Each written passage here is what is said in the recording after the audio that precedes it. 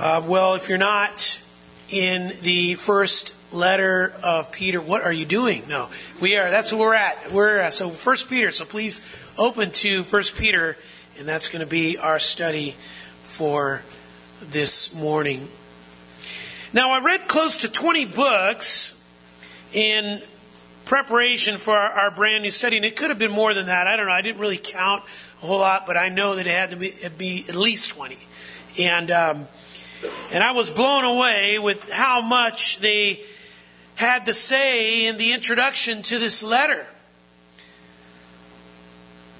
It's really amazing. I mean, one guy said, boy, we seem to study everything but 1 Peter.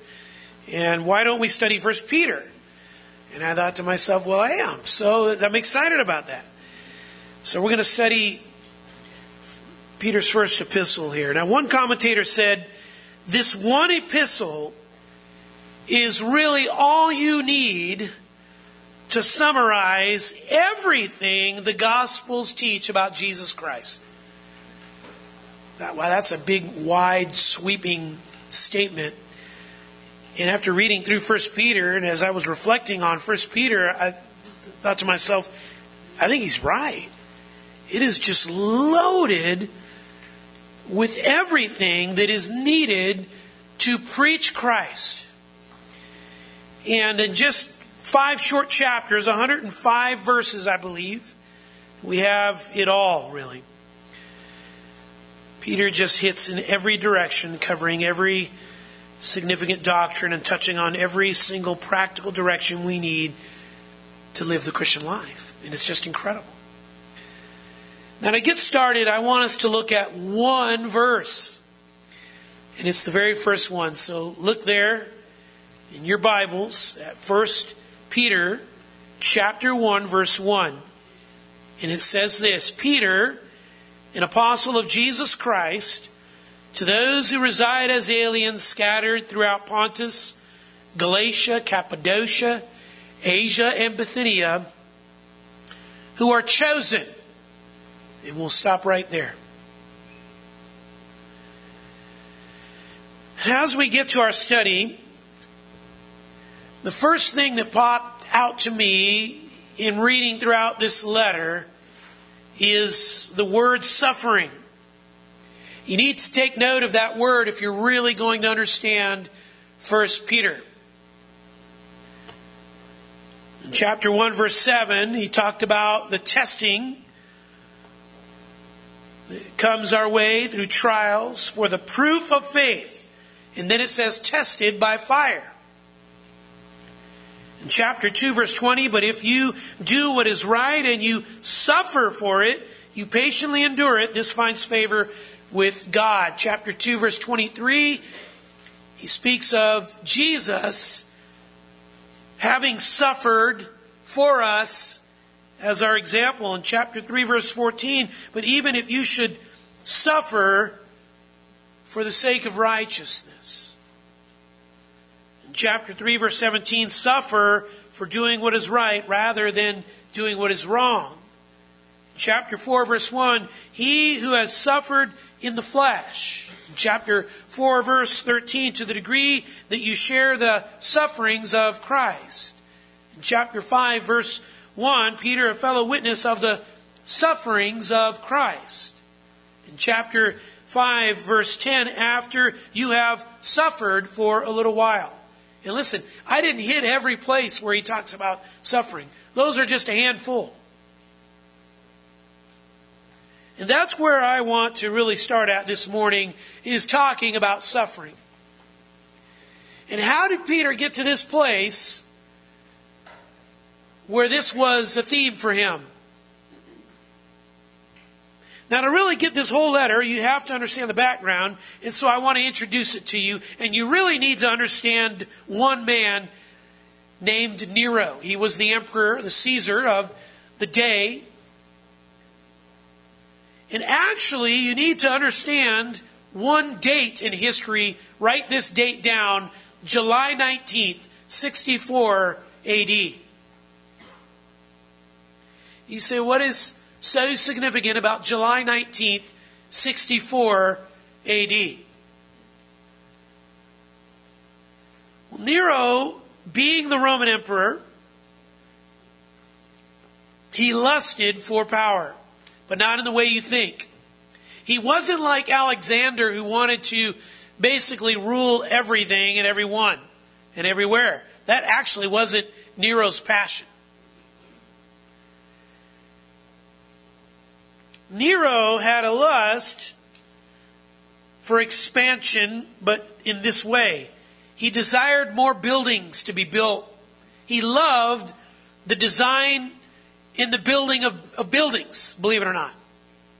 It spoke to him for whatever reason, possibly to kind of show the ornateness of his leadership and rulership. And he wanted to build better buildings in Rome. He felt that there should be better buildings. Maybe, I guess you could say, he was sort of the cosmopolitan of his day. He was the guy that, for him, I guess you could say he was an in vogue kind of guy. He liked shiny and new. To him, history didn't matter a whole lot. Now, something to understand about Rome is Rome was very narrow and very crowded. It was dense. It was there were lots of houses and little space and lots of people. And history tells us, in order for Nero to make more room to build more, he just simply lit some houses on fire just to get rid of them. Upon doing that,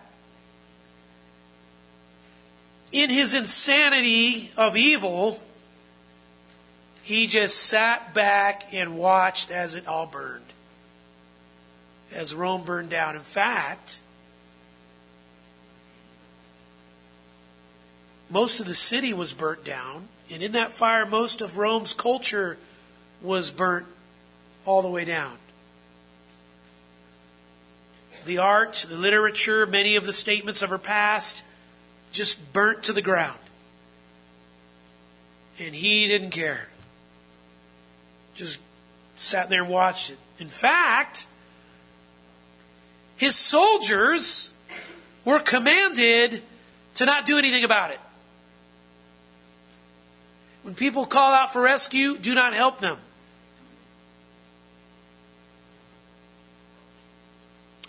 Now the people were just absolutely outraged and enraged with this. They knew this was Nero. And so they put pressure on him, and upon all the pressure that they put on him with regards to this insane thing, he came up with an alibi and he said that, well, the Christians did it. It wasn't me. They did it. Now, at this time, both Paul and Peter were connected to Rome, and Paul was possibly abroad in ministry, but soon would be locked up in Rome awaiting his death. Peter appears to be here in Rome.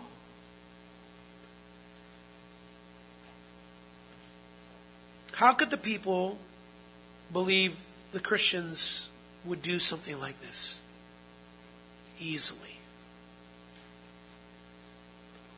The people already hated Christians. You say, why did they hate the Christians? Well, you could pick your reason for many.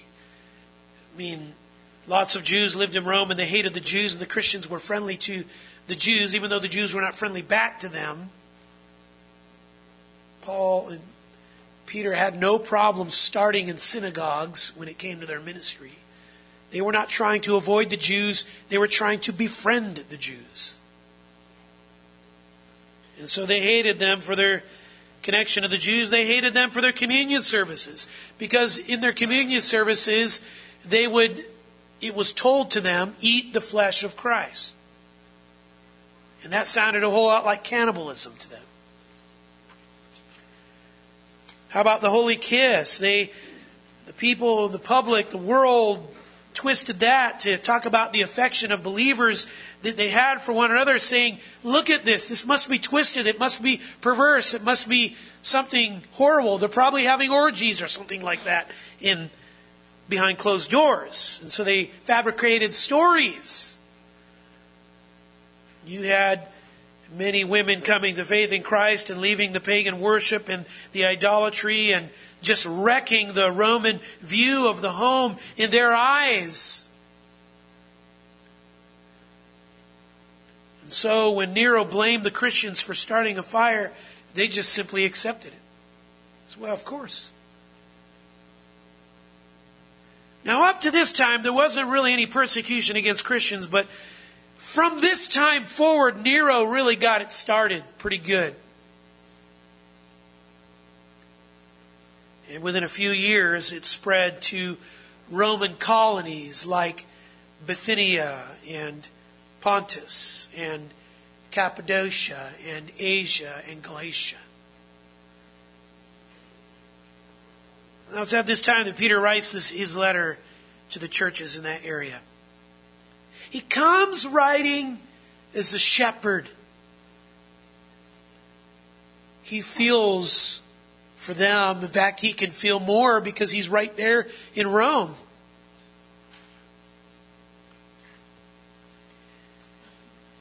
And if you notice, he writes 2 letters. Notice another thing. In 1 Peter, he sort of prepares them for the upcoming persecution. In 1 Peter, he says, with regards to persecution, guys, it's coming. In 2 Peter, he says, it's here. Now, I tell you all that to help you understand why Peter has so much to say about suffering. He is getting them ready to have a theology that can match that. Oh boy, do we need this right now.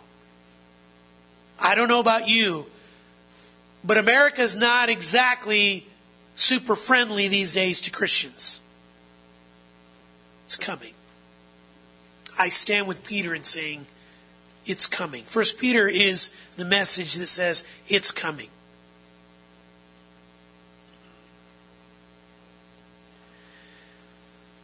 Now, after studying this whole letter, and taking in all the themes that I could see here, and considering the background of this letter, this is true, I could show you. I actually came up with 15 different titles for this, what I would do in 1 Peter. I kid you not. This looks like it's this direction. You read the commentaries and say, well, Peter covers a lot of themes. He goes in a lot of areas. I was thankful to see that because that's kind of how I took it. It's not an easy one to outline or an easy one to really give a thematic, kind of a main thread and theme. But here's where I landed, and I want you to pay attention. It's there in the very top of your notes. Grace, here's the theme, I believe, the title. Grace-driven living in the face of a suffering, pressured life. That's 1 Peter. Grace-driven living in the face of a suffering, pressured life. That is what Peter wants them to get. Listen. He wants them to understand true grace overcomes the world's hostility every time. You want to overcome the world? You want to overcome all the pressures it brings against you? Then stand in true grace. It makes us able to handle any kind of suffering in life. Any kind. Any kind. If you've tasted suffering, you need 1 Peter. Now, if you needed a verse to hang your hat on for that one, turn to chapter 5. I'll help you. Verse 10, we'll start there. After you have suffered for a little while. I like the fact that he said a little while, right? We don't know what a little while means. I mean, days, weeks, months, years? I don't know. The God of all grace. You see what it says next? The God of all grace. After you have suffered a little while. See how he connects suffering to grace? But then look at verse 12. I have written to you briefly. Oh, by the way, this is a dream for a pastor. Whenever they say, here's my theme. Then you gotta, hey, thank you for writing my message for me. Appreciate it. Verse 12. I have written to you briefly, exhorting and testifying that, here it is, this is the true grace of God. Stand firm in it. There's your theme. Now, when he says this, he's talking about the entire letter. This entire letter is the true grace of God. Stand firm in it.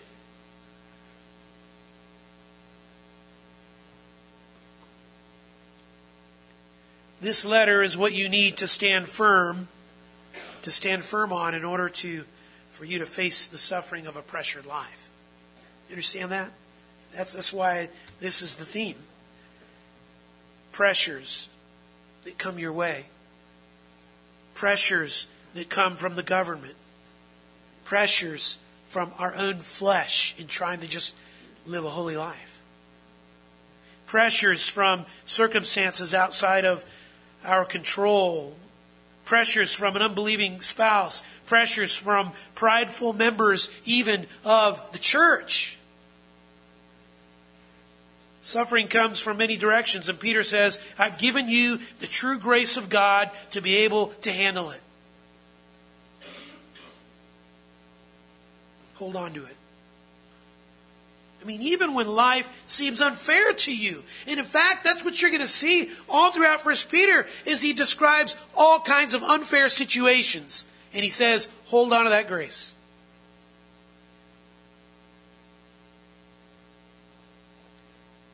You look at this letter, and it is obvious that the people are in a time of suffering.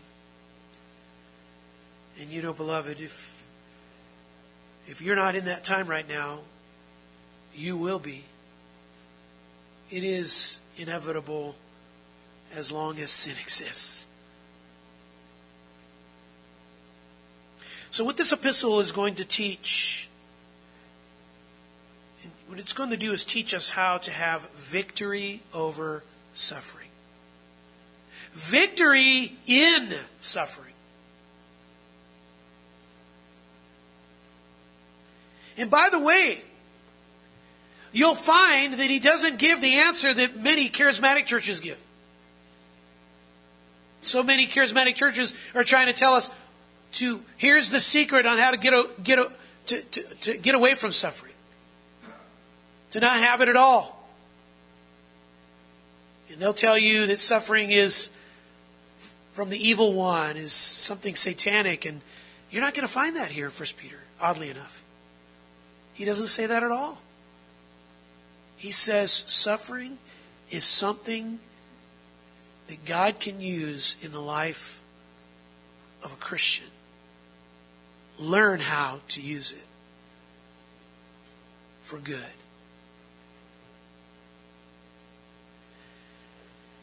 He's going to teach us all kinds of things. He's going to teach us how to have joy, how to stay pure in it, how to be submissive to authority in the face of that suffering, how to be in a difficult marriage, how to live in the midst of pressures from the world that tries to get you to sin like it is sinning. Be like us, the world says. How to get our motivation by the fact that Jesus Christ is coming back again. Suffering's going to teach you that. And that's an answer all throughout this letter to suffering for Peter. Just get your mind locked in on the fact that Jesus Christ is coming back again. You do that, and you'll be able to handle suffering. Now, one other thing. This letter is just loaded with theology and with doctrine. I mean, by the way, you read our doctrinal statement and you'll notice it's divided into 10 major doctrines. Peter touches on every single one. It's unbelievable. We're going to learn about who God is, the triune God. We're going to learn about election. We're going to learn about foreknowledge. We're going to learn about predestination. We're going to learn about redemption in the blood of Christ, about the doctrine of Scripture, about the doctrine of the church in chapter 2 and in chapter 5, about the difference between the two baptisms, about spiritual gifts, about how to handle lust, about eldership, about pride and humility. We're going to learn about it all. All right. Let's start with the very first verse. In fact, are you ready? I only want to study one word in this first verse, and it's the very first word. It's true. Look at it. Peter, an apostle of Jesus Christ. Now, I tell you, beloved, I read many, many commentaries, and they spent many, many pages on who the author of this letter is. I kid you not. I kid you not. I shared that with my wife. There was this one author, and I'm telling you, I'm not exaggerating when I say this, over 80 pages trying to help us understand who the author is. And I think to myself, it took me exactly 10 seconds to figure it out. I stopped reading. I said to myself, this is ridiculous. I don't need this. Now, by the way, nobody in the early church struggled with who wrote this. None. I mean, I don't know if we're smarter for doing this type of stuff. He tells us who wrote it, Peter. And by the way, there's only one Peter that was an apostle of Jesus Christ. That also makes it easy for me. So we're not going to waste our time trying to figure out who wrote this. And you can give yourself whatever accent you need to Peter,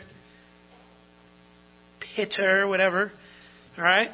We don't know how he actually said it, but there you go. That's as deep as we're going to get that way. And by the way, there's one massive reason why we know that Peter wrote this besides the fact that he tells us he wrote it. And this ties into what the rest of our study is going to be this morning. And it is because this letter is connected to the very lessons and experiences that Peter learned walking with Jesus. And you see it over and over and over and over.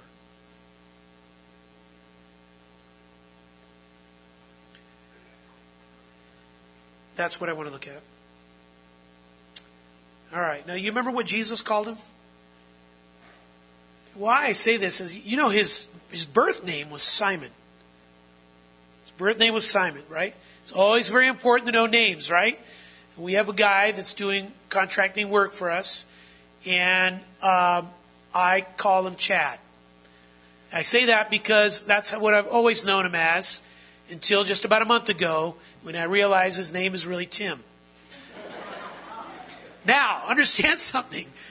There are people that actually call him Chad. And I don't know why. And I guess I was listening to the wrong people. My wife kept telling me, hey, Tim says this or that. And I'm like, well, I don't know about Tim, but Chad's the one doing the work on our place over here. So it's important to know where names come from, right? His birth name was Simon, and Jesus renamed him. And you know what he renamed him? I love it. Rock. That's a pretty stout name. I mean, if you get the nickname Rock, I don't know. I feel like that's saying something, right? Rock. And what we can see is, and by the way, Peter, the word Peter, that means rock. There's different forms of it. Sometimes it can mean big bedrock, and sometimes it can just mean stone. Petros. And what we can see is that Peter sort of had 5 stages of being this rock. You could call this his rock formation. Sorry. It really is. So I want to help us with understanding what kind of rock was Peter. When you understand this, you'll understand how all of his experience has helped him become the leader that he was to the church. And in fact, you really understand about him as a leader. Leadership principles by studying his life. Now I'm going to give you these 5 as a sort of hooks to hang your thoughts on about Peter. Now, here in the first one, we could say, what kind of rock was Peter like? Well, he was, first of all, a transitioning rock. He's transitioning rock. What does that mean? Well, I'll show you. Turn to John 1 for a moment. But this is sort of Peter, maybe you could say it this way, transitioning from dirt to just jagged rock. Okay?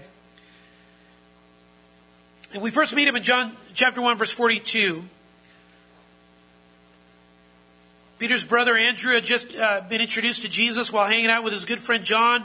And he came to him and he said to Peter, this is Andrew, he says to Peter, hey, we have found the Messiah. And then verse 42, he brought him to Jesus. And I think that is just a wonderful trait about his brother Andrew. Because every time we see Andrew, he's bringing people to Jesus. Isn't that good? Wouldn't it be wonderful if that's what you were known for? Always taking people to Jesus. And so verse 42, Jesus looked at Peter and he said, now remember he hadn't met him yet. And he sees him for the very first time, although he had known him his whole life. You are Simon, the son of John. You shall be called Cephas. And the word Cephas, it says, which is translated, is Peter. And the word Cephas in Aramaic means rock or stone. Same thing for the word Petros or Peter, Greek for rock or stone. So the first thing that Jesus does right at the outset is to rename him Rock. Now, I don't know about you, but I'm not sure. I mean, I don't know what the culture was like back then. I mean, today we'd say that sometimes that's a kind of not a nice thing to say about somebody, you know. You're as dense as a, okay, right? You know, okay? You've got rocks for, right? I mean, sometimes we say things like that. So I don't know how it was meant back then, but maybe it was meant in terms culturally, in a way that was positive, where you could say, whoa, you're saying something profound, something big, something important about me, about maybe where I'm going, about what I'm going to be like. In other words, Jesus is giving Simon a preview of his whole life. You can summarize your whole life, Simon, this way. You're going to be a rock.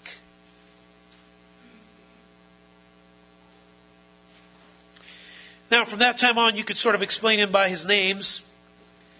Simon, that's him as the old man, old guy life, okay?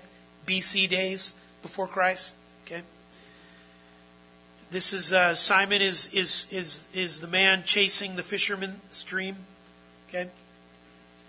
Peter, the name Peter is the new man, the new life, the believer, the one who's redeemed, the one who is a follower of Christ, who is sturdy and strong like the rock. But sometimes Jesus calls him Simon Peter. And that's fascinating to me, because when he does that, he's usually telling him, hey, you're a mixture of both right now. Okay? And there's one that you need to stop being, and there's one you need to start being, right? You're acting like the old guy in the flesh. See?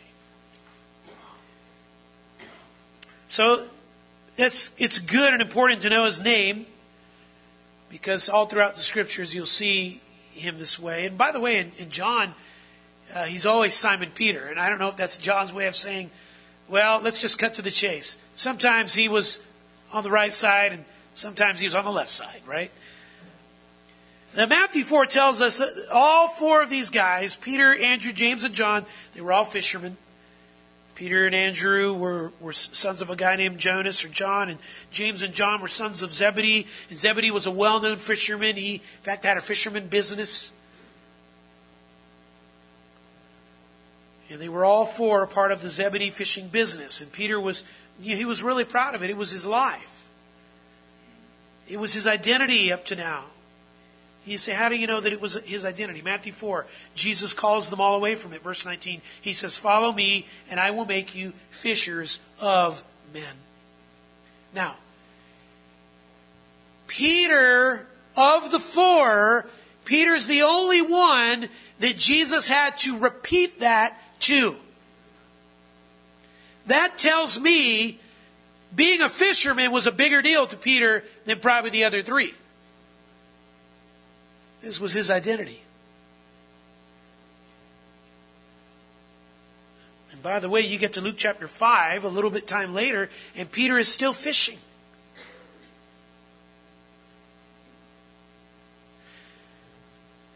Jesus goes to Peter. Speaking of Luke 5, Jesus goes to Peter, and they'd been following Jesus, but sort of going back and forth. And Peter had been fishing all night, and he had caught nothing. And Jesus says, hey, put your net on the other side. But he's kind of a stubborn guy. But there is a positive spin on that. There's some raw material to work with here, right? Now, for Jesus to make a leader out of Peter, he had to work with this raw material. And that is this, that Peter always spoke his mind. Here's a guy, you never had to wonder, man, I wonder what Peter's thinking about this. Wait a moment. There you go. He's going to say it. He's going to say it. He can't just not talk. He's got to. They might have had to say about John, I wonder what John is thinking. They never said that about Peter.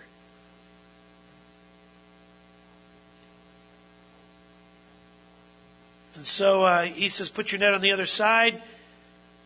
Peter says, all right, I'll do what you say. And of course, Jesus directed all the fish right into that net. And what did Peter learn? Listen very carefully. Peter learned that his own sin was keeping him from fully following Jesus. From going after Jesus Christ in a full way. I mean, what kind of a fisherman are you? You can't even catch a single fish. Jesus is telling him, I don't think you're going to be a real good fisherman. Now, he didn't call him because he didn't think he was a good fisherman. Remember, he had to make the fish stay away from the net. And then he sent them in to make his point. Verse 8. But when Simon Peter saw that, he fell down at Jesus' feet, saying, go away from me, Lord, for I am a sinful man. And listen, you don't want me. He realized it at that point. I'll just ruin what you got. I mean, I'm selfish. You know my heart. I mean, I'm not even good at my trade. Right? I mean, in other words, I can't be better than you even at my own trade.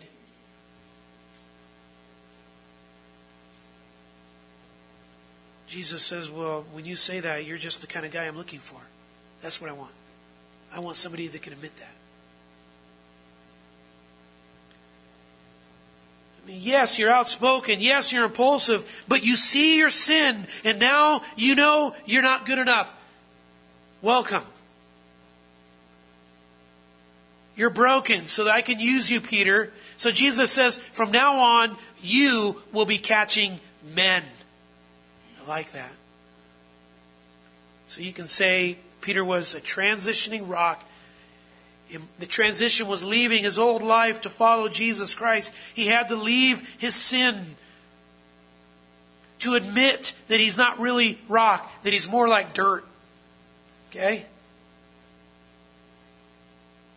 Now the second part of Peter's life that becomes a life lesson to him to help him write 1 Peter. We see him not only as a transitioning rock, but we see him secondly as a buffered rock. A buffered rock. Rock that's been buffered. My father owns a tumbler, and he finds rocks that just are weathered and beaten and clumped with sedentary stuff all over it, and he puts it into the tumbler, and he gets this tumbler going. And last time I was visiting him, he was showing me all these various rocks that he had. That's great. But actually, they were pretty amazing because he showed me what they were before, and he showed me what they were after through the tumbler, and these things just sparkled. And it was like there was something completely else. And all from the little spinning tumbler that just cleans it all up. Now in the Gospels, we see Peter in the tumbler. And he needs to be buffed out. But I think the place to start here is that Jesus chose him. He's one of the 12 apostles. And what stands out is that he's a leader. He can't help but always leading, right? Now, for example, you look at the list of the apostles, and every list, did you know this? In every list that Peter is first. Every list.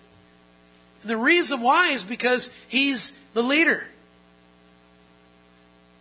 It wasn't as though Jesus said, I got to get you to be an extrovert, Peter. Let's make you into a leader. No. He was that from the get-go. Jesus just said, okay, whoa, Mr. Wild Horse, we're going to tame you. We're going to bring you in the direction that you need to be going. Now, Jesus calls Peter away from his fishing life to fish for men. Jesus gives all the disciples these instructions after his resurrection. Go to Galilee and wait for me there on a mountain. Remember that? Go, wait for me on a mountain. Matthew 28. Jesus had picked a mountain for them to wait on. And they were supposed to do that. And you get to John chapter 21, and that's what they're doing for a hot minute.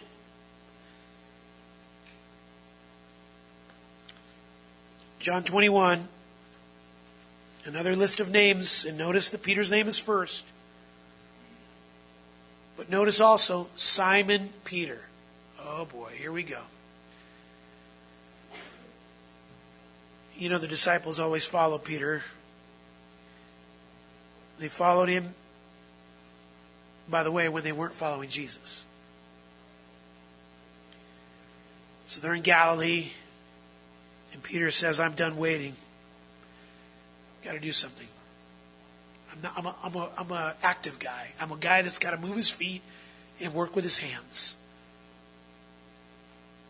What do you think he's going to do? He's going to go fishing, right?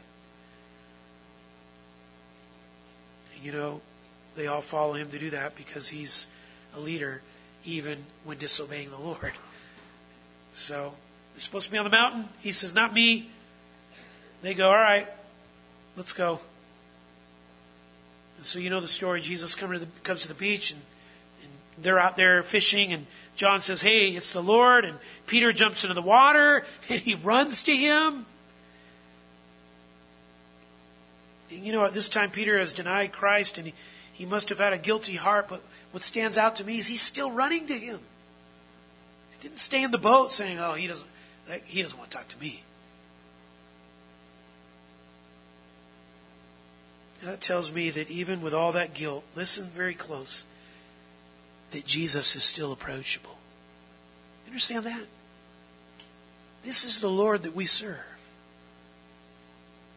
Peter still wanted to be close to Jesus. I mean, he's not telling Jesus, depart from me anymore. Okay? So, now our Lord knew that Peter needed to learn some lessons on leadership because, you know, Peter is, he's gifted that way to lead, and he had to learn how to lead well. And he said, why is that? Think about this with me. Ephesians 2:20. He needed to learn how to lead well because of the role of the apostles. What's the role of the apostles? Ephesians 2:20. The church, having been built upon the foundation of the apostles and the prophets, Christ Jesus himself being the cornerstone. See, the apostles they were supposed to lay down the foundation of the church. And you say, well, what's the foundation of the church, by the way? It's Acts 2:42, the doctrine, okay? They're going to give the doctrine that the church is supposed to believe and teach. Lay it down. How? Teach it. And that's why in Acts 6, they said we have to serve, to have others serve in the church so that we can give attention to the ministry of the word, because that's how the Lord's going to grow his church. Now watch this. And you remember that the apostles had power to heal and do miracles, and they did this early in the church. Why? 2 Corinthians 12:12, the signs of a true apostle were performed among you with all perseverance by signs and wonders and miracles. And the miracle power then authenticated the apostles' teaching as they laid down the foundation for the church. Okay, so you had apostles. Apostles were given power. Apostles taught the word. They laid the word down as a foundation. And to prove that the thing that they were teaching was the right thing, he gave them power to do that. So that foundation was laid. By the way, what do you do when a foundation is all done and being laid? You stop laying a foundation, don't you? And then the power for that was no longer needed. You understand that with regards to miracles and healing? It's connected to that. Now, what they taught was that the church was what the church needed to believe and to follow. And that means that it had to be accurate and trusted and brought to the church not only with authority, but with love and patience and all of that kind of stuff. And you can believe what these guys are teaching, and you look at the power, and it's the character, then it's going to keep them from abusing that kind of power.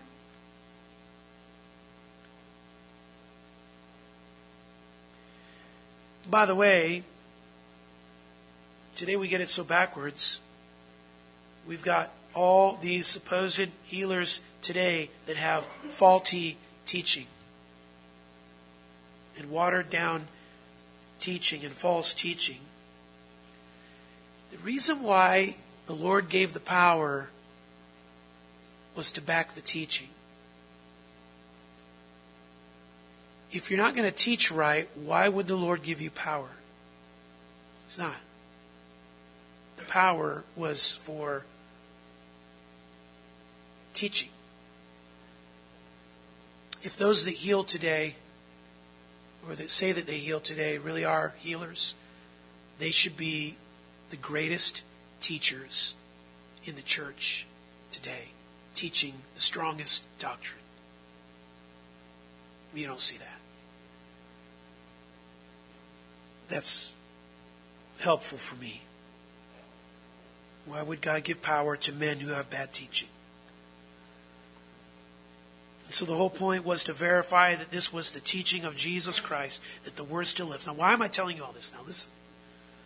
Because Peter is going to be the leader of all this.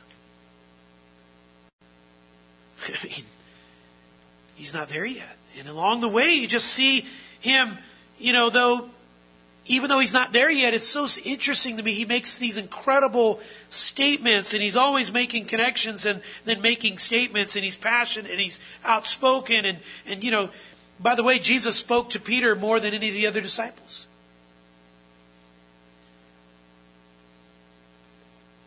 And on the other hand, no other disciple spoke out and even spoke out to and even against Jesus than Peter. Let me show you some examples in our Lord's School of Leadership Shaping. Here's Peter, always talking, right? Always asking questions, always making statements.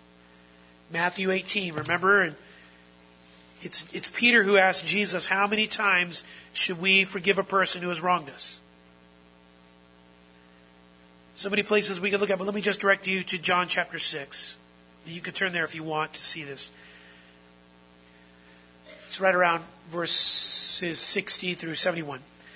Now, after many disciples left Jesus because of his hard teaching, Jesus asked this question. This is such a pivotal question for them.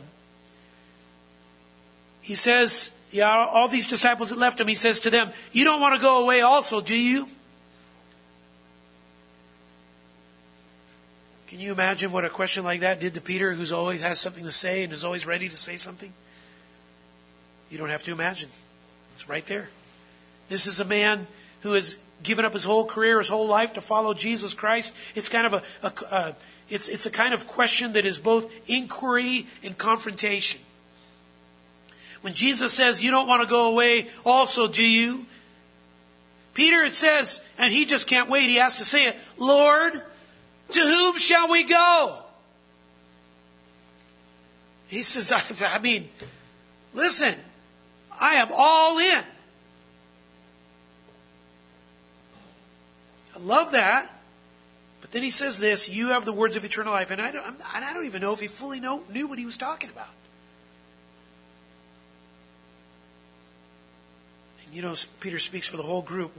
He then goes on to say this, "We have believed and have come to know that you are the Holy One of God."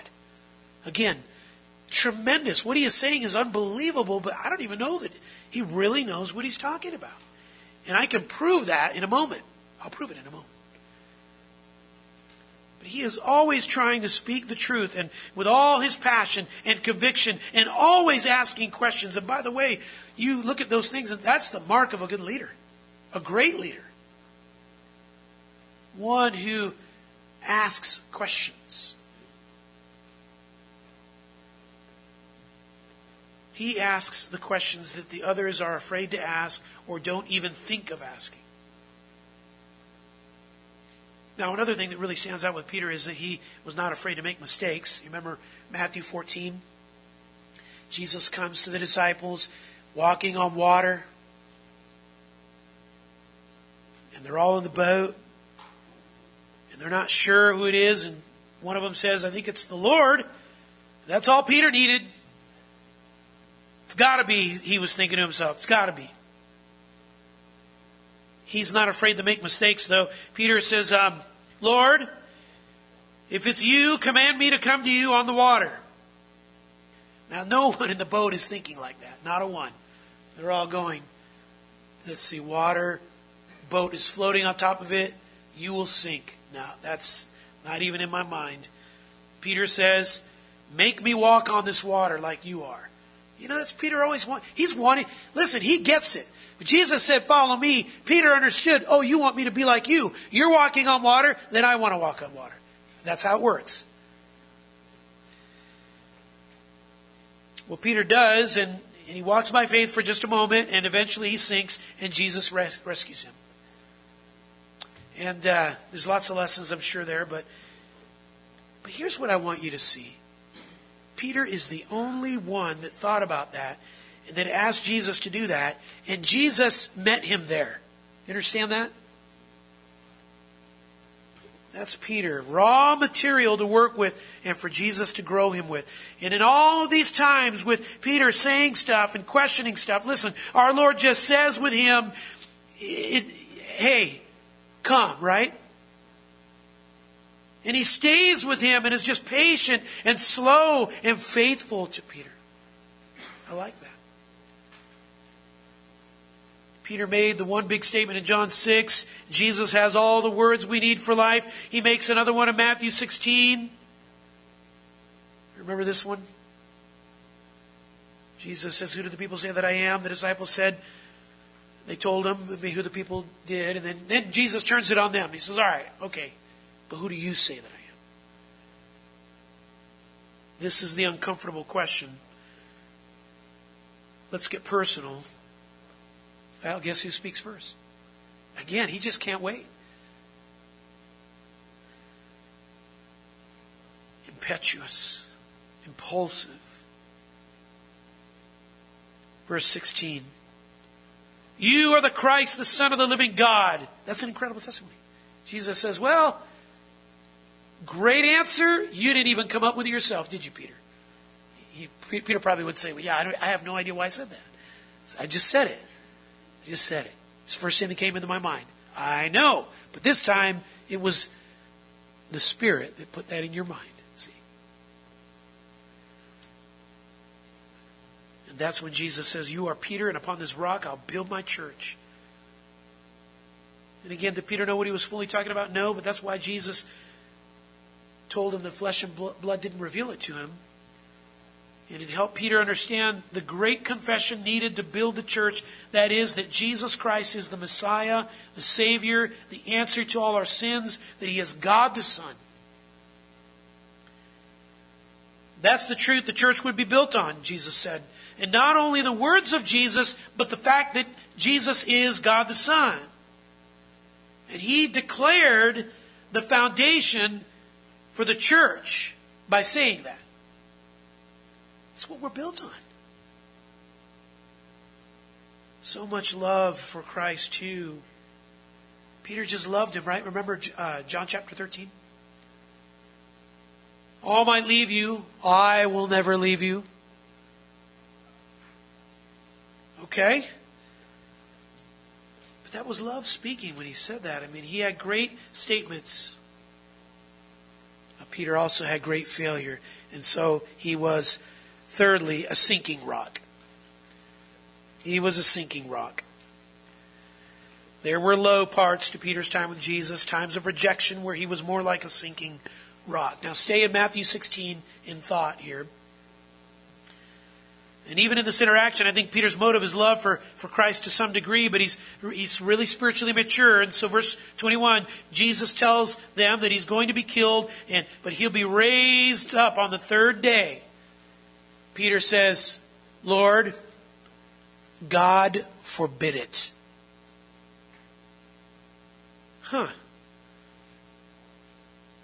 Watch this. Peter was the master of the superlative, okay? He's the master of it. This shall never happen to you. Never? Are you going to stop it? You? You're the same guy that sank in the water when you were walking on it for just 5 seconds, right? That's when Jesus calls him Satan, by the way. Get behind me, Satan, for you are not setting your mind on God's interests, but man's. And there you get what sinks Peter all the time, and that is where his mind is. Where his mind is. His mind. It sinks him every time. It does us too, doesn't it? Things go from his mind to his mouth pretty quickly and often, and it's pretty humbling to learn that you're being used, by Satan and not by God. I mean, just moments earlier, Jesus told him flesh and blood didn't reveal what Peter had said. And so moments earlier, he was, had God's words in his mouth. And now he has Satan's words in his mouth. And he's sort of like a seesaw, right? I mean, that's how it was with Peter. One moment God and the next moment Satan. I mean, this guy, so much like us though, right? Same thing in Matthew 26. Jesus told them, you will all fall away. It is written that will happen. Jesus said that in Matthew 26, okay? Scripture says that that's going to happen. Here's Peter. This is Peter's response to Jesus saying, Scripture says this is what's going to happen. Peter's response. Even though all may fall away because of you, I will never fall away.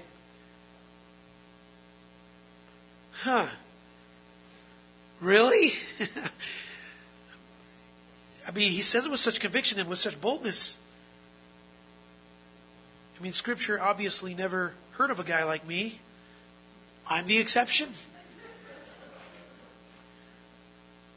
Beloved, that's raw material right there. Leaders always think they can handle anything. But Jesus is so patient with them. The thing that all leaders have to learn, though, is this: humility. Jesus told him, you're going to deny me 3 times.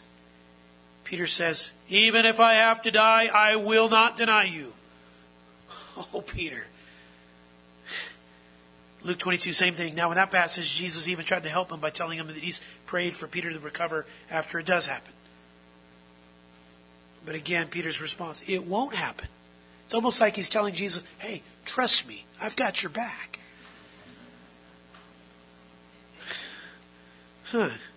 How come I don't feel better because of that? You saying that? He had to learn the lesson of humility. But before getting too hard on Peter, listen, everybody does fall away. But you know what? He was the only one that stayed close. Jesus was arrested, Peter followed, and that's when he got into trouble and was accused by a crowd of being one of his followers, and that's when he denied Christ 3 times. And the 3rd time, you remember what happened? Jesus looked right at him. And I'm sure that look stayed with him for the rest of his life. Same thing in John 13. Jesus said, I'm going, and where I'm going you cannot follow for now. Peter spoke up, why? I'll lay down my life for you, Jesus. Jesus said, no, actually I will lay down my life for you.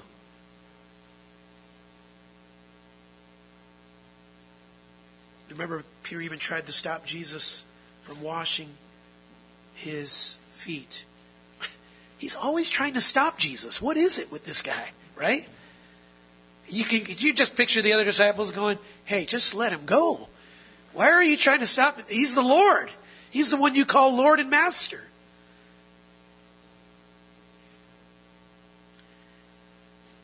Look, I know you're Lord, and your plans are usually pretty good. But I think I've got a pretty good handle on things. That's Peter. Jesus says, no, you don't. You know, I love it in that same passage. He says, well, if I don't wash your feet, then you have no part with me. Oh, wash everything then. He's what he said.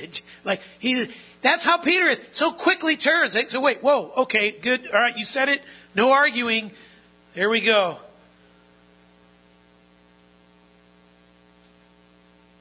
That's the lesson for the leader he needed to become. You don't have a handle on things, Peter. Admit it. Admit it. Depend on Christ. Lean on the Spirit to lead you. Learn humility that way. Proverbs 3, right? All right. Peter was a transitioning rock. He was a buffered rock. He was a sinking rock. He was a refurbished rock. There you go. He was refurbished. Listen, Peter failed big. And Jesus had to sort of recommission him, didn't he? So John 21, remember the scene? This is that go to the mountain and wait time.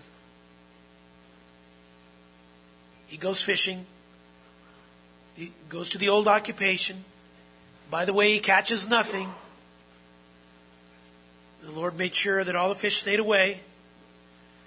That's really helpful. By the way, there's a lesson there. Don't go back. You ever tried doing that as a believer, trying to go back to the old life, and you realize, oh yeah, that doesn't work. It doesn't work. It doesn't work. What am I doing? Yeah, it doesn't work. You're new. You're different. He's given you a different mission. He thought to himself, I'm going to go back, do one thing I'm good at, and he couldn't even do that anymore. I didn't call you to that anymore, Peter. Stop. You belong to me. Do the work that I have for you. And that's when Jesus takes Peter on a walk and he asks him 3 times, do you love me? That must have stung, by the way. Do you love me more than these things? What things? Anything that takes you away from the mission. Do you love me more than that? What's the mission? Shepherd my sheep. Tend my sheep. Take care of them. Make more of them. Fish for men. I mean, you're fishing for the wrong thing. What's needed? Love. Love for Christ. I need you to love me more than anything else. What a leadership lesson. Love for Christ. If you do it for anything else, by the way, Peter, you'll just sink. And by the way, if you do it for anything else, beloved, you'll sink just as fast as Peter. See?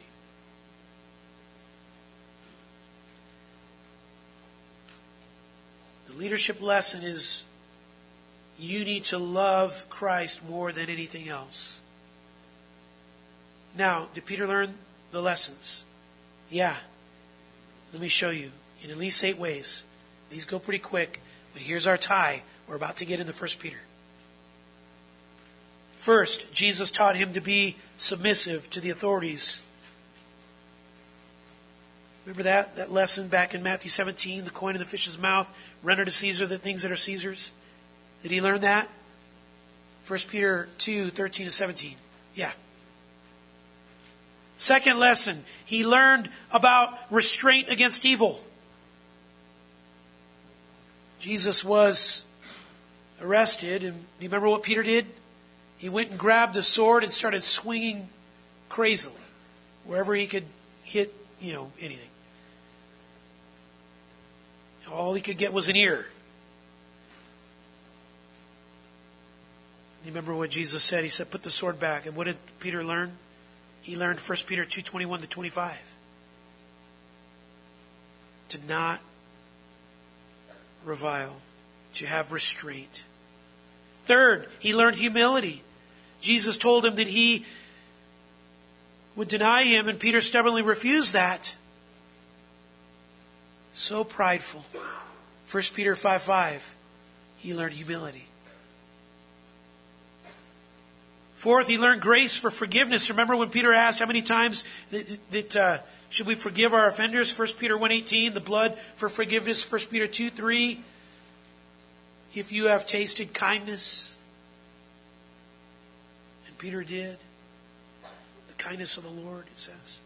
Fifth, he learned the lesson of sacrifice. Remember when he asked about whether John would suffer like he was going to suffer? Remember what Jesus said? None of your business, right? You read the whole letter of 1 Peter and it's him telling us how to suffer in a godly way as a Christian. Sixth, he learned the lesson of love. Jesus asked Peter, do you love me? In 1 Peter 4:8, we get the answer. As Peter is exhorting us to fervently love others. He does that in chapter 1, verses 22 to 25 too. Seventh, he learned the lesson of courage. Again, 1 Peter 4:19, entrust yourselves to a faithful Creator in doing what is right. Chapter 5, your adversary goes around prowling like a lion seeking to devour you. He understood that. And then eighth, the lesson on perseverance. Jesus said, when you come back, strengthen your brothers. 1 Peter 5:10, that's just the reason why he's writing 1 Peter, to strengthen brothers in the Lord. Here he is. And you know something? Maybe he didn't realize it when Jesus said that in Luke 22. That by writing 1 Peter, he would be strengthening millions of brothers throughout history. That's amazing. Peter became a refurbished rock. See, one last one. He was also a faithful rock, or you could say a solid rock. Peter became a leader to the church, right? You can't help but see it. Read Acts. You read Acts and you say, is this the same Peter? First 12 chapters are all about Peter and his leadership to the church. And you remember he gave the first sermon from Joel chapter 2 and Acts 2, and he was so bold in how he preached, and he preached repentance, and the Lord saved 3,000 on that day, and Peter is used to heal the lame guy in Acts 3. And Acts chapters 4 and 5, there's threats to the church, and we see Peter responding to those threats in a godly way. And you see him confronting Simon in Acts 8, who wanted to purchase the Holy Spirit and his power, and he brings the gospel to the Gentiles at Cornelius' house in Acts chapter 10. This is Peter in faithfulness as a shepherd. Now, how faithful was Peter? He wrote to these precious believers in this area called Pontus, Bithynia, Cappadocia, Asia, and Galatia, knowing the pressures around him were so bad that he might lose his life, and so might they, and he wanted to do what he could to encourage the church as a faithful shepherd. Galatians 2, he was called to a ministry to the Jews to bring them the gospel, and he did, right? History tells us Peter was married. He stayed faithful to his wife.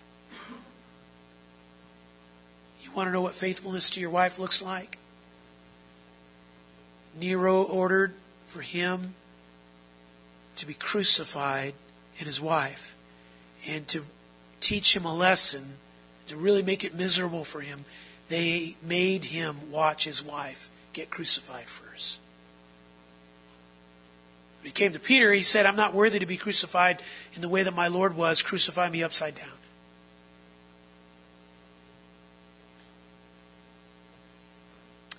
He learned what Jesus said in Matthew 4 and Luke 5, that he would become a fisher of men.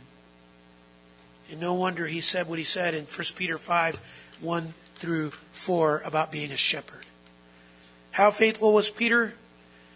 Because of his commitment to do just what Jesus said, we have the Gospel of Mark in these two letters, 1st and 2nd Peter, and all of that is in the first words of 1 Peter 1:1. Look at them again. Peter, an apostle of Jesus Christ. Peter was the rock. And he learned things the hard way, and all those lessons are good for us too, right? And that we would learn what Peter learned. And we're going to, as we study 1 Peter, we're going to learn these lessons.